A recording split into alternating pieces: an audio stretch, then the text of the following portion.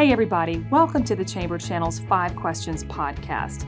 This is the place where we take a deep dive with industry leaders for an inside look at their world and how they can make a difference in yours.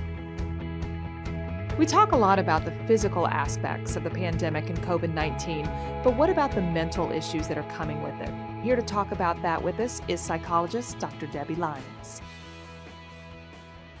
Debi, we are in crazy times right now. I mean, we feel like we're on the roller coaster ride of COVID, and your mental health, I think, is really, this whole thing has put a spotlight on that and how important that is and what it does to us in terms of it's been the grand experiment of isolation and all kinds of factors thrown in here.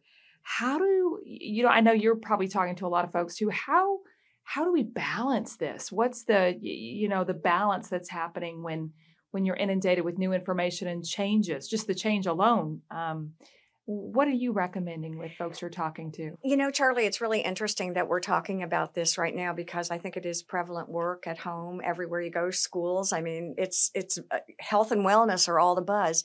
I think one of the things I want to say pretty clearly and concisely is what we've learned is there is zero difference, between our mental health and our physical health. Okay, our brain is an organ, okay, just like our heart and everything else, and they are 100% connected. So when we talk about our mental health, we're really talking about our physical health also. And I think when we can kind of recognize that, it clears up a lot of things. You know, do I have a migraine or anxiety? Do I have high blood pressure or depression? You know, and again, we've separated them for so long. We're trying to learn how everything works together, but we now have the evidence to support what we say, which is pretty exciting.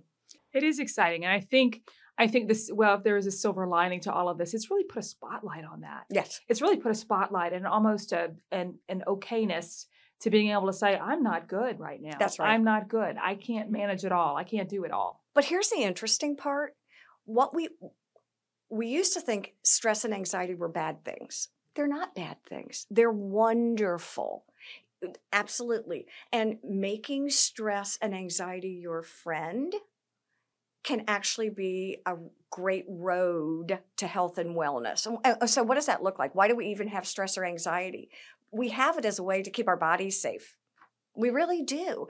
And if you look at optimum performance and you talk to people, they are usually stressed and they're anxious, but the way they say it to you is, I'm on point, I'm focused, I'm laser targeted. Those business buzzwords. That's right. I got this. So in business, for me, when I talk to businesses, it's how do you create a culture where that's sort of embraced and where they don't reach that tipping point of, whoa, now I'm overwhelmed.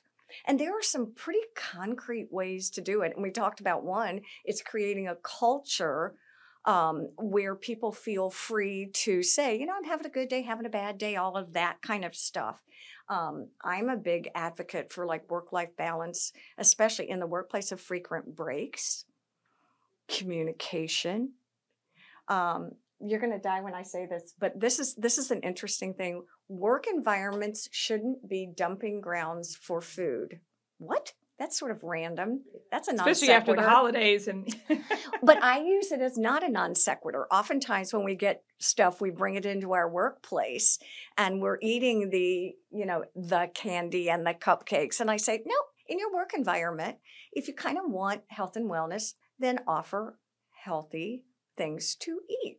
I know that sounds so silly, but these are all things that can actually create a work environment that people look forward to coming to. It matters. It really does. It does. So let's talk about a few of the tools in the toolbox, so to speak. Let's talk about the tools in the toolbox for not just employees, but employers as well when it comes to working with the mental health of your staff, especially in the environment we're in today. Number one, clear as kind. Does everyone in your organization know sort of the rules of the road when it comes to your health, what you all expect or don't expect, when to come in, when not to come in? Who do I go to if I'm not feeling good? What can I expect if I need to take some time off? It's not just about me, it's about my whole organization because they depend on me. So how can we collaborate and work together? I think creating maybe once every 3 months, I call them standing sessions, where you just sort of come together and maybe have a grumble session, not a bitch session, if I'm allowed to say that, but it's really it's a solution based grumble session where we're there to kind of examine ways that we can make things better.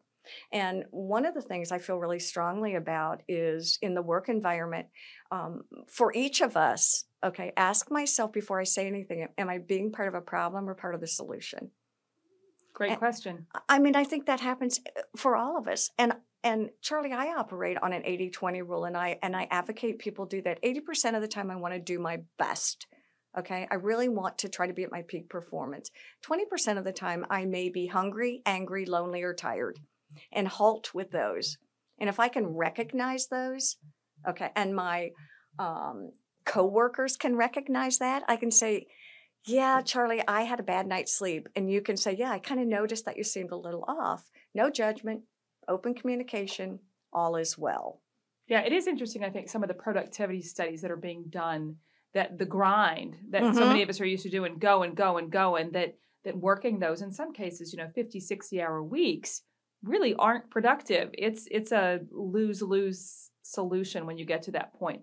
When you're talking about employees, how do employees, how can they manage their mental health? Because there is a personal responsibility. How can they manage their mental health and make sure they stay healthy, make sure they're hitting all cylinders and not getting the burnout, not experiencing that? And what are the kind of the red flags to watch for? I believe in personal accountability. So I think we are all 100% responsible for our own health and wellness.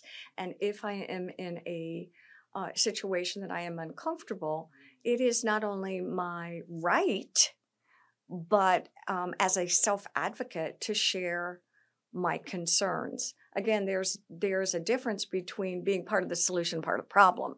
Like I said, if I'm coming in to grumble and tell you everything that you're doing wrong, that doesn't seem very healthy or productive. And it contributes, when we go bring it full circle or loop it back to mental health, that contributes to what are called cognitive distortions, thinking distortions. Just because I think it doesn't mean it's true. Just because I feel it doesn't mean it's accurate. Okay. And just to kind of give you an example, just because I think that you were unfair in our discussion this morning at our meeting, and I kind of ruminate on that, I'm like, I don't think she heard me. I just don't think she understood. I can allow that to grow and fester, or I can come to you and say, Charlie, okay, I felt like you didn't hear me today. My intention in telling you is that I kind of want to clarify and make sure that we're being transparent. My request of you is to hear what I said again, and then share with me kind of feedback on what you did hear. And maybe we can make sure that our communication is clear.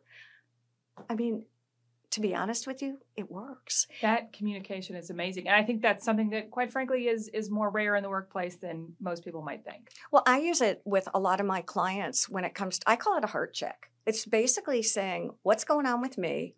What's my intention in sharing it with you? And frankly, what do I want? What do I want from that discussion? And I think if we could use that 80% of the time in the workplace, I think a lot of discontent, a lot of things that we don't agree on could be cleared up. It's really a form of conflict resolution. It is. It is. What about some of those local resources? What are those resources locally that businesses and employees can utilize to make sure that they're at maximum mental health during a crazy time in our community and our nation and our world? I think that, believe it or not, churches offer a lot of opportunity and safe spaces for people to find someone to talk to that they feel safe. It's community. Community. It is community. It's really finding your community. There are a lot of excellent resources with Yana for substance. We've got Coastal Empire Mental Health. There are a lot of resources out there. It's being able to access them. And I think, again, chamber, school. I wrote it down. Chamber, school. We've got Memory Matters. NAMI, National Alliance for Mental Illness. We've got a lot of resources out there that are pretty accessible. Debbie, thanks for the great info on our 5 Questions podcast. I can't wait to take a deeper dive on about 12 more subjects with you on future podcasts. Thank you so much. Thanks everyone for listening. The podcast continues to grow, and never miss an episode of our 5 Questions podcast by subscribing to the Chamber channel on Apple, Spotify, or wherever you get your podcasts. Take a moment to download, subscribe, and leave us a review. It helps us reach more people.